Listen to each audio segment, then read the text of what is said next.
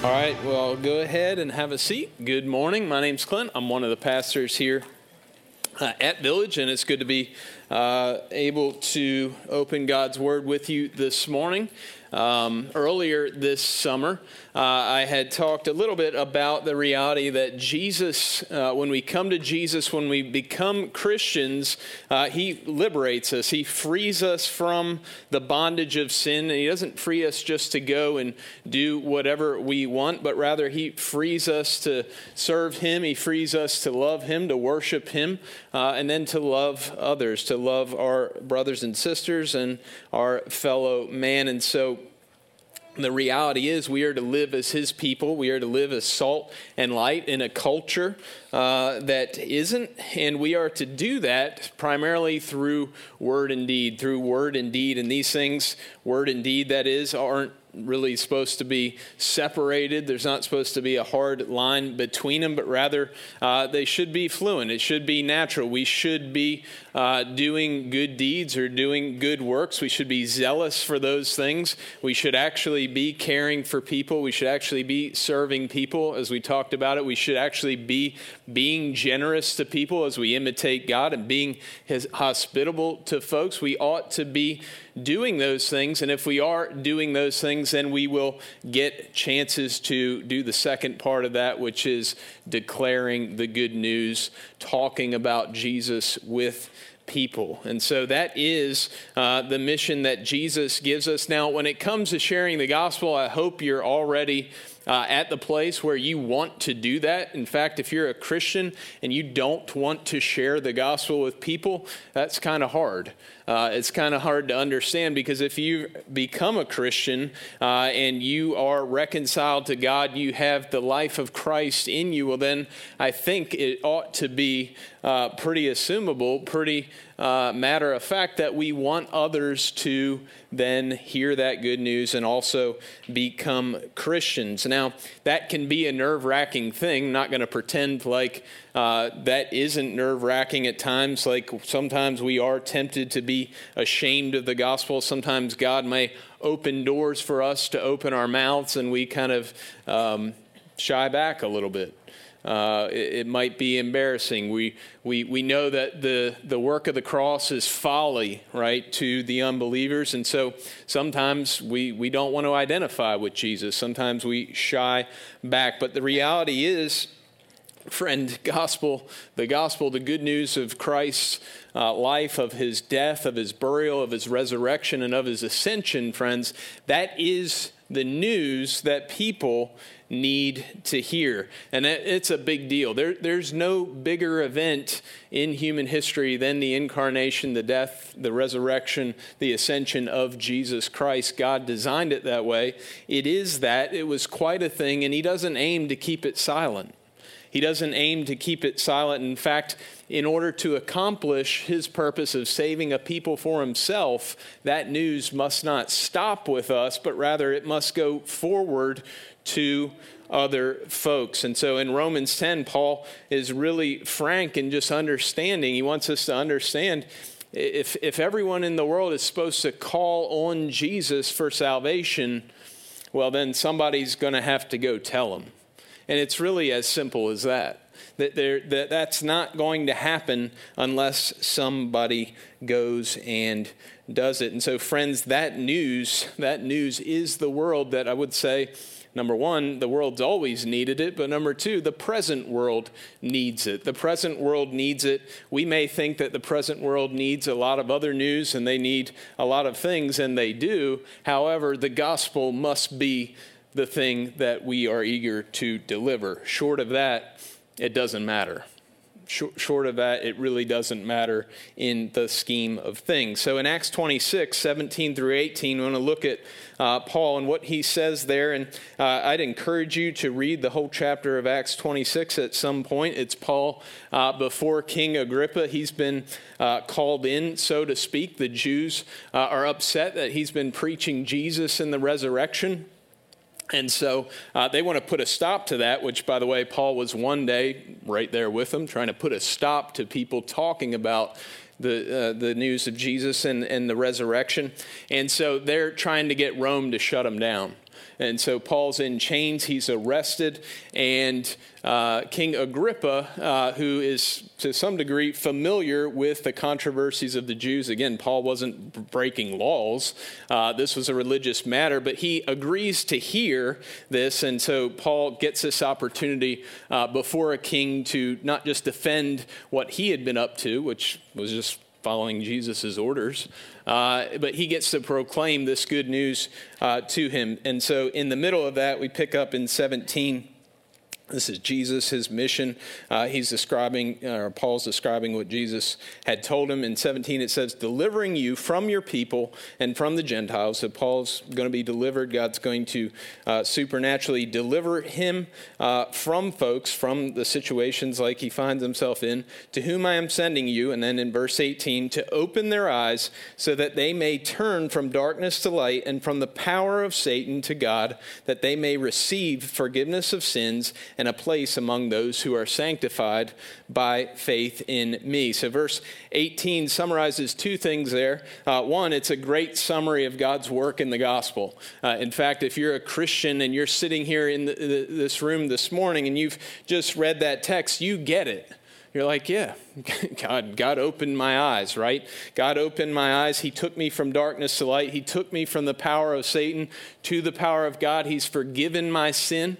And then he's also reconciled me to him and his people. We get it. It's a beautiful summary of the gospel. But then number two, I would say it's also marching orders. It's what he tells Paul to go and do. Now, we can't do the gospel. However, it's undeniable here that Paul is instructed to go and do this. He's told to go and open the eyes of the people. He's going to go and do that. And so as Paul, and ultimately as each Christian, we are called to go and do this. So the reality is, you might be sitting here and say, well, that's all well and good, but only God can open the eyes of the blind. Only God can turn a man from darkness to light. And of course, you're right. Only God can do that. But here, don't miss it, he tells Paul to go and do it. He tells us through Paul, as we imitate Paul, and as we are Christians, to go and do it. And so this can be a whole complicated thing, but it's really pretty simple. God is going to save people through the person and work of Jesus Christ, and he's going to do it, and he's chosen to do it through instruments, his people, and them proclaiming the gospel and the power of the Spirit, quickening people to life and life-saving faith in Jesus. That is his plan, and that is what is going to happen. And so I kind of just want to remind us of that this morning and focus us in on it. I think it does help to know, number one, and we should all know this to some degree when you just think about what your tasks are. We want to know, it's important for us to know, what is our job? What is the work that we are called to do? But then also, how do we do it?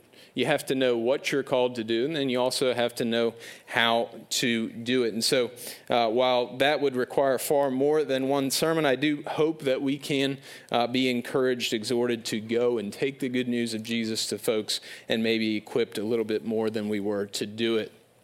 I do want to say, I was reading Macon's Christianity and Liberalism the other day, and in there he talked about this reality of taking the gospel to people, and he called it a, quote, terrible responsibility. A terrible responsibility. And he doesn't mean that it's a bad thing, but rather it's weighty. It's weighty. And I think sometimes we can, if we've been Christians for a while, we can forget that. This is a huge responsibility. The souls of men hang in stake. And yes, God will not miss any of his people. He will save all of his people. But friends, the reality is we ought to take it seriously. What else is more important than sharing the gospel with people? What else matters as much? And we ought to not shy away from that, but understanding that God does save, we ought to embrace it. Friends, he's promised to empower us to do that. Well, number one this morning, only the gospel opens eyes.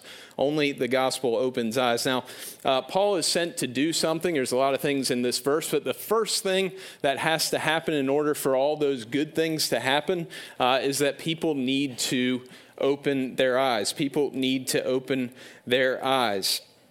Now, if you think about this on a real basic level for a moment, what good is light to somebody who's blind?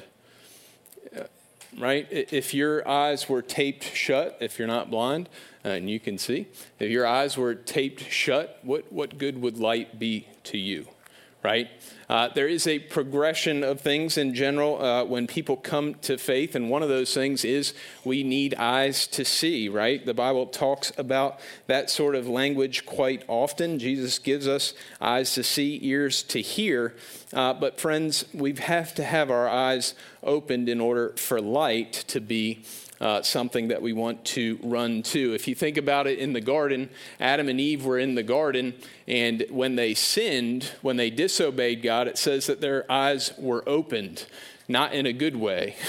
Not in a good way. Their eyes were open. They became spiritually blind. They realized that they had rebelled against their good God and that they had broken fellowship, not with an equal, but with their very Creator, the one who held all authority over them. Now, friends, men now in the sinful state don't really like light, right? When light comes, they flee to the darkness because our deeds are evil. And so natural man doesn't want light, and that's a big problem, and it's not one, frankly, that we can fix, but it is one that God can fix, and he promised to do it in Isaiah 42, 6 through 7. There it says, I am the Lord. I have called you in righteousness. I will take you by the hand and keep you.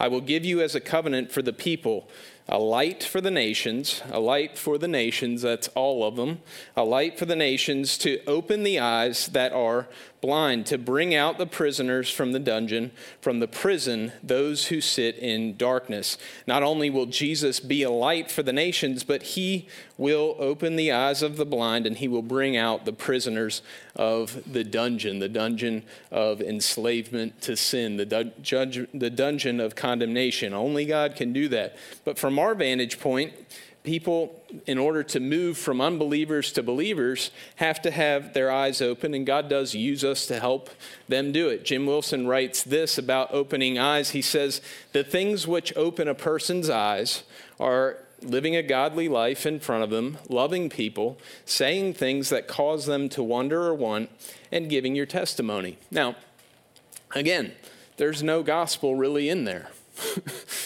in that quote, but the things that open people's eyes to their need for the gospel often are a faithful Christian life lived as salt and light. The things that we can do are to talk about our actual Christian life.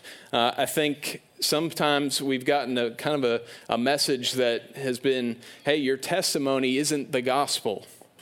And so somehow I think that's caused us maybe to not talk about our testimony at all. It isn't the gospel, but we ought to talk about what God's done in our life. We ought to witness to people that, hey, God changed my life when I became a Christian. That's a good thing to talk to people about. Now, in John 4, we see this reality that there are, stages in the conversion process, and they're visible. And so we want to help people open their eyes. John 4, 37 to 38 says this, for here the saying holds true, one sows and another reaps. I sent you, this is Jesus talking to his disciples at this point, sent you to reap that which you did not labor. Others have labored, and you have entered into their labor. This is the scene, of course, Jesus with the woman of the well in Samaria, and he has, in fact, opened her eyes to who he is, and he's also opened her eyes to her sin. And she has recognized him as the Messiah, and she's gone and she's told everybody, and they're all coming out. And the reality is, a lot of the folks that day came to faith in Jesus. But Jesus tells his disciples, look, other folks have labored for this. Well, Friends, often when people come to faith, God's used a number of events in their life. He's used a number of people in that person's life in order to lead up to that time of harvest where somebody actually becomes a Christian. And so to keep with the agrarian or the farming imagery there, friends, we need to realize that we have opportunities sometimes to help folks open their eyes. We don't necessarily have the opportunity to give them light all at one shot. Now, sometimes we do. And friend, we ought to try to. Every moment, every chance we get, we ought to give as much gospel, as much good news as possible. But I do want to free some of you up in some way to say it's okay to just plant a seed sometimes. It's okay to just help somebody realize that maybe they're not right with God. Maybe they're in the dungeon of sin. Maybe they need deliverance. And friend, if you do that today, or if you do that day, maybe sometime down the road, they'll be ready for harvest. They'll be ready to come to faith. We need to realize that God does save folks and we don't. And so we need to take the opportunity to do whatever we can. Now, opening a person's eyes, like I said, maybe things like talking about the bad news. Talking about the bad news. The gospel is always bad news before it's good news. And in that way, it's really not bad news. It's just opening people's eyes to the reality. It's the good news is that it's not just bad news. There's good news. We are to herald the good news. Now, you can always talk to people. You can ask them questions about God. You can talk about your experience as a Christian. You can talk about what it means to be a Christian. I think sometimes with people who claim to be Christians, and there still are a bunch in, I think, our culture that claim to be Christians. Maybe some are your neighbors, family members, coworkers, but the fruit of their life doesn't show that.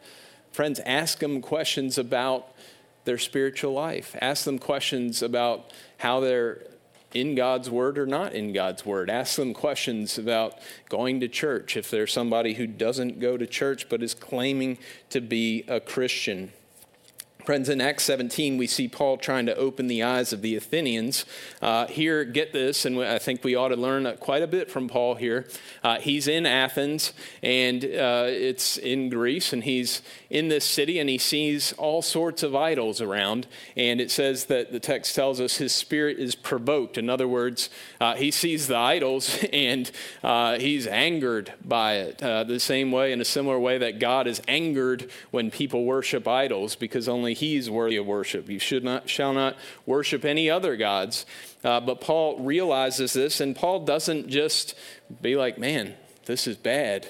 No, Paul goes to the synagogue. He goes to reason with people. He goes to explain and argue his way using the scriptures that Jesus, through his death and resurrection, is the hope that the world needs. He goes and does that. And so here we see Paul giving his defense after some folks there wanted to hear more of his, quote, babbling. Here's what he says. It's a little bit better than babble. 17:22 through 29 there it says, So Paul, standing in the midst of the Areopagus, said, Men of Athens, I perceive that in every way you are very religious. For as I passed along and observed the objects of your worship, I found also an altar with this inscription, To the unknown God. What therefore you worship as unknown, this I proclaim to you, the God who made the world and everything in it, being Lord of heaven and earth, does not live in temples made by man, nor is he served by human hands as though he needed anything, since he himself gives to all mankind life and breath and everything. And he made from one man every nation of mankind to live on all the face of the earth, having determined allotted periods and the boundaries of their dwelling place, that they should seek God and perhaps feel their way toward him and find him. Yet he is actually not far from each one of us, for in him we live and move and have our being. As even some of your own poets have said, for we are indeed his offspring.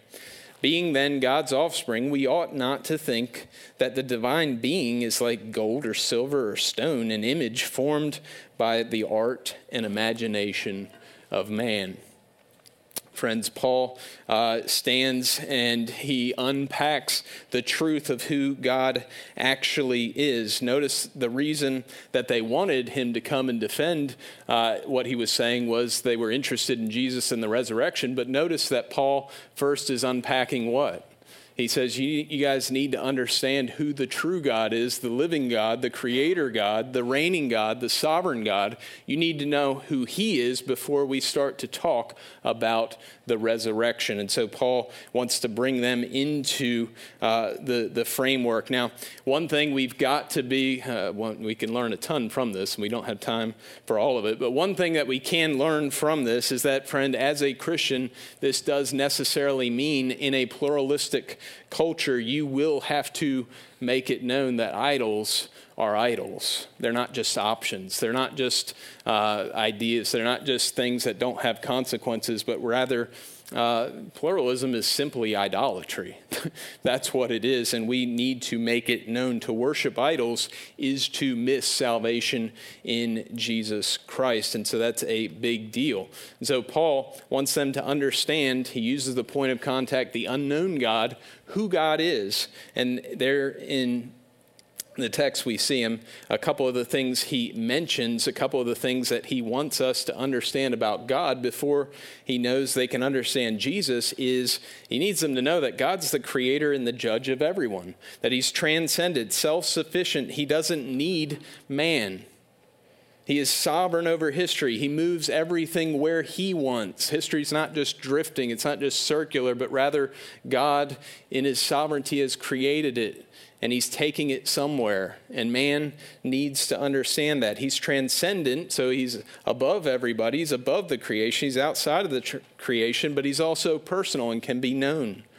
Friends, opening here for Paul is telling them about God and his relationship with mankind. In all that, I think it's important to recognize he's not being arrogant. I don't think he's being disrespectful. Of course, we weren't there. But friend, he's proclaiming the truth about God. He's proclaiming the truth about God. And he says all this before getting to Jesus. So friends, sometimes opening eyes can be talking about God. Friends, if you talk to people about God, you will come to understand that most people can't imagine a God different than themselves. They can't imagine a God any different than what they've created in their mind, what they've ultimately fashioned after their own broken image of God. Think about that. We're to image forth God, but man in his sin is imaging forth a false God. And so we understand that we need to correct people. And if you talk about people and you're talk with people and you're respectful of folks and you ask questions, you'll find that most people will admit they don't know a whole lot. The question is, are we going to let them get away with it? Or are we just going to have an honest conversation with them? And we can do that well. Number 2 this morning, only the gospel converts. Only the gospel converts. Paul is to turn people from darkness to light, from the power of Satan to the power of God.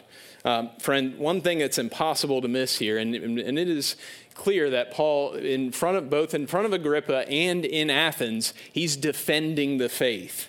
That's what he's doing. But don't miss, friends, he has much more intention than defending the faith. He wants to persuade these people to become Christians. That's the audaciousness, right? He is audacious. He wants people to become Christians. He doesn't care what the culture thinks. He wants them to become Christians. Look in Acts 26, 27 through 29, I believe here. It says, King Agrippa, this is Paul talking, do you believe the prophets? Look at Paul's boldness there. Do you believe the prophets? He says, I know that you believe. King Agrippa was familiar with the Jewish scriptures. He was familiar with those things, the promises. And Agrippa said to Paul, in a short time, would you persuade me to be a Christian? Paul said, whether short or long, I would to God that not only you, but also all who hear me this day might become as I am, except for these chains. Friends, there's no such thing as a Christian who doesn't want everyone else to be a Christian. I hope that we get that. I hope that we want that. I hope that we share Paul's vision of that. I hope that that's our hearts. Friends, we need to want others to be Christians. We should want our town to be full of Christians, our county to be full of Christians, our state to be full of Christians, our nation to be full of Christians. We ought to want that. Why wouldn't we? Friend, if you're a Christian, I think we get that. But if that is our goal, then, friend, we must proclaim the gospel. If your goal is to convert people, then what tool do you need? You need the gospel. That's what you need. Look in Romans 1:16-17. It says, "For I am not ashamed of the gospel, for it is the power of God for salvation to everyone who believes, to the Jew first and also to the Greek. For in it the righteousness of God is revealed from faith for faith, as it is written, the righteous shall live by faith." Friends, did you see that? It is the power of God for salvation to everyone who believes. Preaching the gospel and the power of the Spirit at work on the heart of men, friends, is what affects faith. That's how people come to faith, but it only happens through the proclamation of the gospel. No one will come to faith short of the proclamation of the gospel. Friends, we need to understand that this needs to be our goal. And if it is our goal, then we will need the gospel. So when we think about it, and I want to encourage us here, we do want to war against obvious evil in the culture. We do need to call sin, sin. We do need to call out and condemn the sin of the culture, and especially the egregious ones. We need to be that voice. We need to be salt and light to a rotting culture. But friends, we don't want that to be where it ends. We want people to come to Jesus. We want people to repent of their sin. We're not like folks who have no category of forgiveness at all. We're folks who know that before a righteous judge, we actually stand judged and guilty, and we need forgiveness, as do they. Friends, that's part of the glory of the gospel. Now, to turn people from light to darkness, then, to get people under the conviction of sin, we've got to talk about them. And so in Acts 17, Paul is showing them not only who God is, but he also aims then to show them who they are.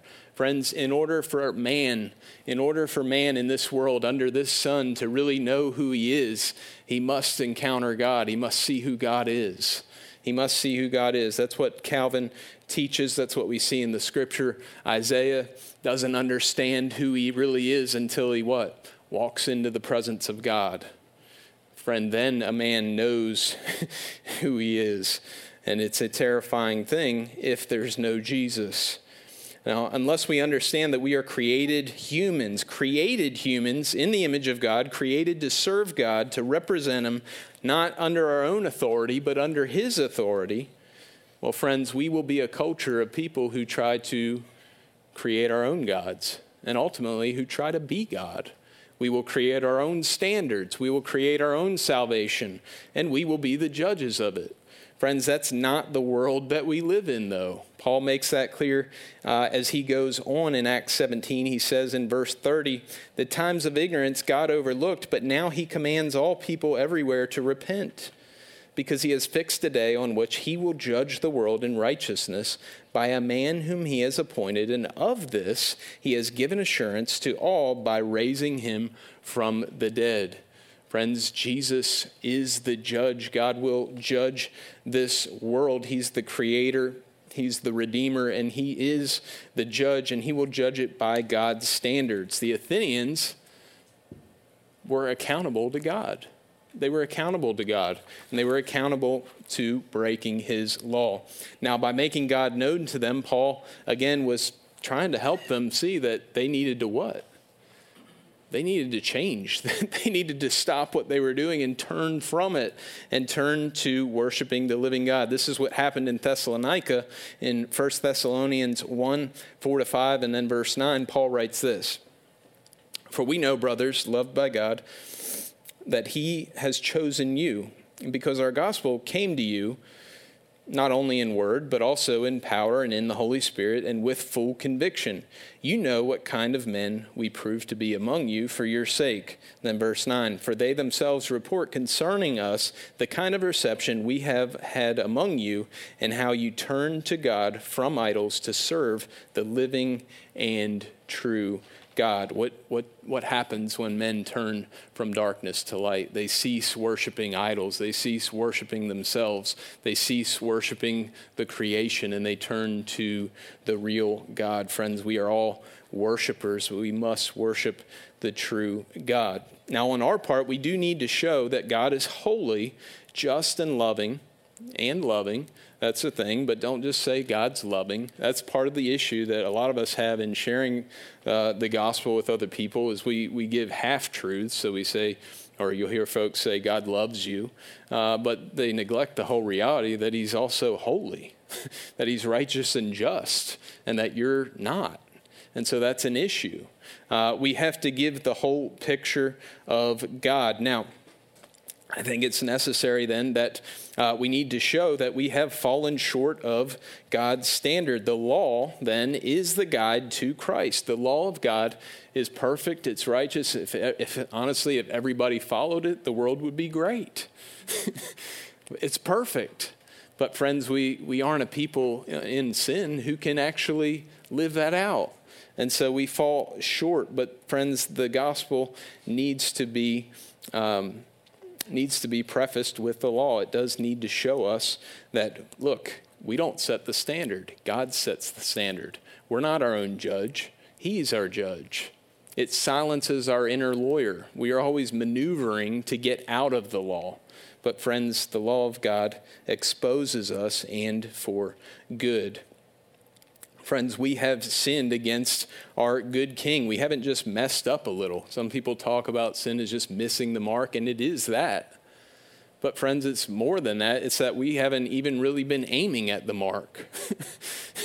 Friends, we've straight up rebelled against God.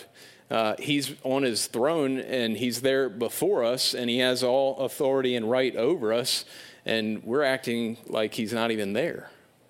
Friends, we want to sit on the throne. And so I think it's Francis Schaeffer who at one point talked about when it comes to giving the gospel to people, when it comes to turning them from light, or rather darkness to light, he would spend about, if he had an hour, he would spend about 50 minutes telling them of the predicament that they're in, and then he would use 10 minutes to talk about Jesus. He would talk about the good news. He would talk about the light. And friends, I think that's a good model for Schaeffer's day, and I think it's very similar today. Number 3, and lastly this morning, only the gospel saves. Only the gospel saves. The last part of verse 18 says that folks may receive forgiveness of sin and a place among those who are sanctified by faith in me. The life, death, burial, and resurrection of Jesus is the good news that men have to have. And so for a man who's realized and his heart and his conscience, he's through the Spirit and through the Word, he is under the conviction of God. Friends, he's ready for Jesus. He's ready for the light of Christ. And friends, this person then will be able to see the cross of Christ clearly. A person who has been able to see who God really is, that he's holy, righteous, and just, and that he'll judge the world through his Son, and who they actually are, that they have broken God's good law, that they have not done what God actually made us to do, that we have failed at that we have lived a life of rebellion against our good and loving King, and we have been traitors, guilty of what R.C. Sproul would call cosmic treason. Treason is a high standard, right? It's worthy of death. You're a violator, somebody who commits treason is worthy of death. And friends, that is what we are. People who have realized that are ready for the power of the cross. And in 1 Corinthians 2, verse 2, Paul writes this to the Corinthians. He says, "For I decided to know nothing among you except Jesus Christ and him crucified." Friends, if we are to declare the gospel, we must be declaring Jesus, his life, his death, his resurrection.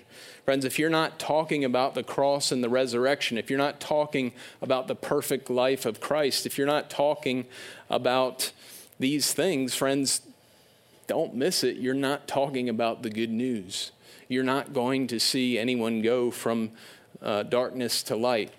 Friends, there's a lot of things, I think, especially in the current culture, there's a lot of things to talk about. But if we are not talking about Jesus, make no mistake, we are not talking about the gospel. And friends, that is the word that the world needs. Now, in 1 Peter 3:18, we read this.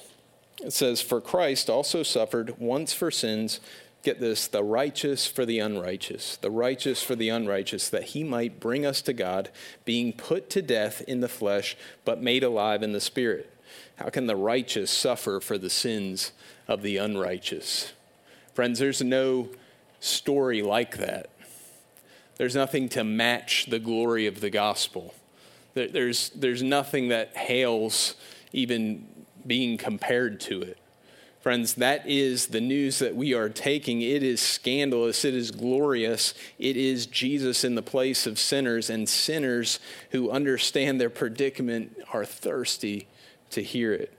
Friends, on that basis, the basis of Christ in our place on the cross and his resurrection for our justification, that is the basis that God offers full forgiveness to all those who turn to faith in him. He is the just and the justifier. He can completely wash us clean. He can pay the price for every sin that we've committed if we turn to him in faith. And he can ultimately clear our record and right us with God. Only he can bring us back to God. Only he can set the world right. And make no mistake, this is the news that the world needs. Friends, lastly, application points this morning. Look, preach the gospel to yourself. Yes, the world needs it, but friend, don't miss that you need it.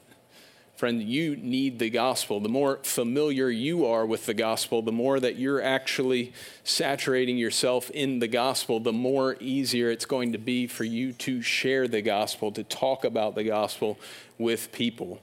There are things, tools, and outlines and tracks and things that you can use to help you with that, but none of it will replace your preaching of the gospel, your dependence on the gospel yourself. Number 2, know the Bible. Know the Bible. Friend, outside of God's word, there's nothing true.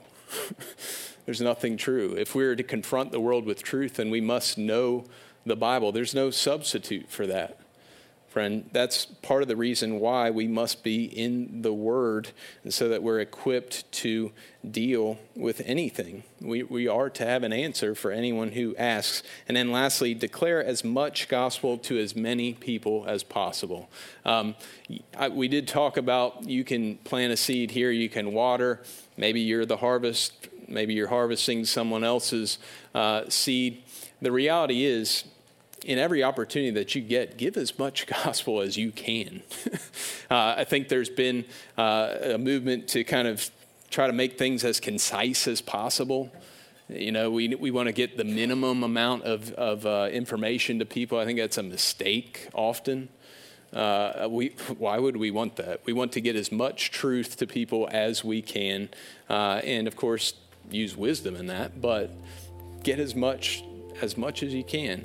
Get as much gospel to as many people as you can. Friend, if we do that, God will save sinners. He will work through you.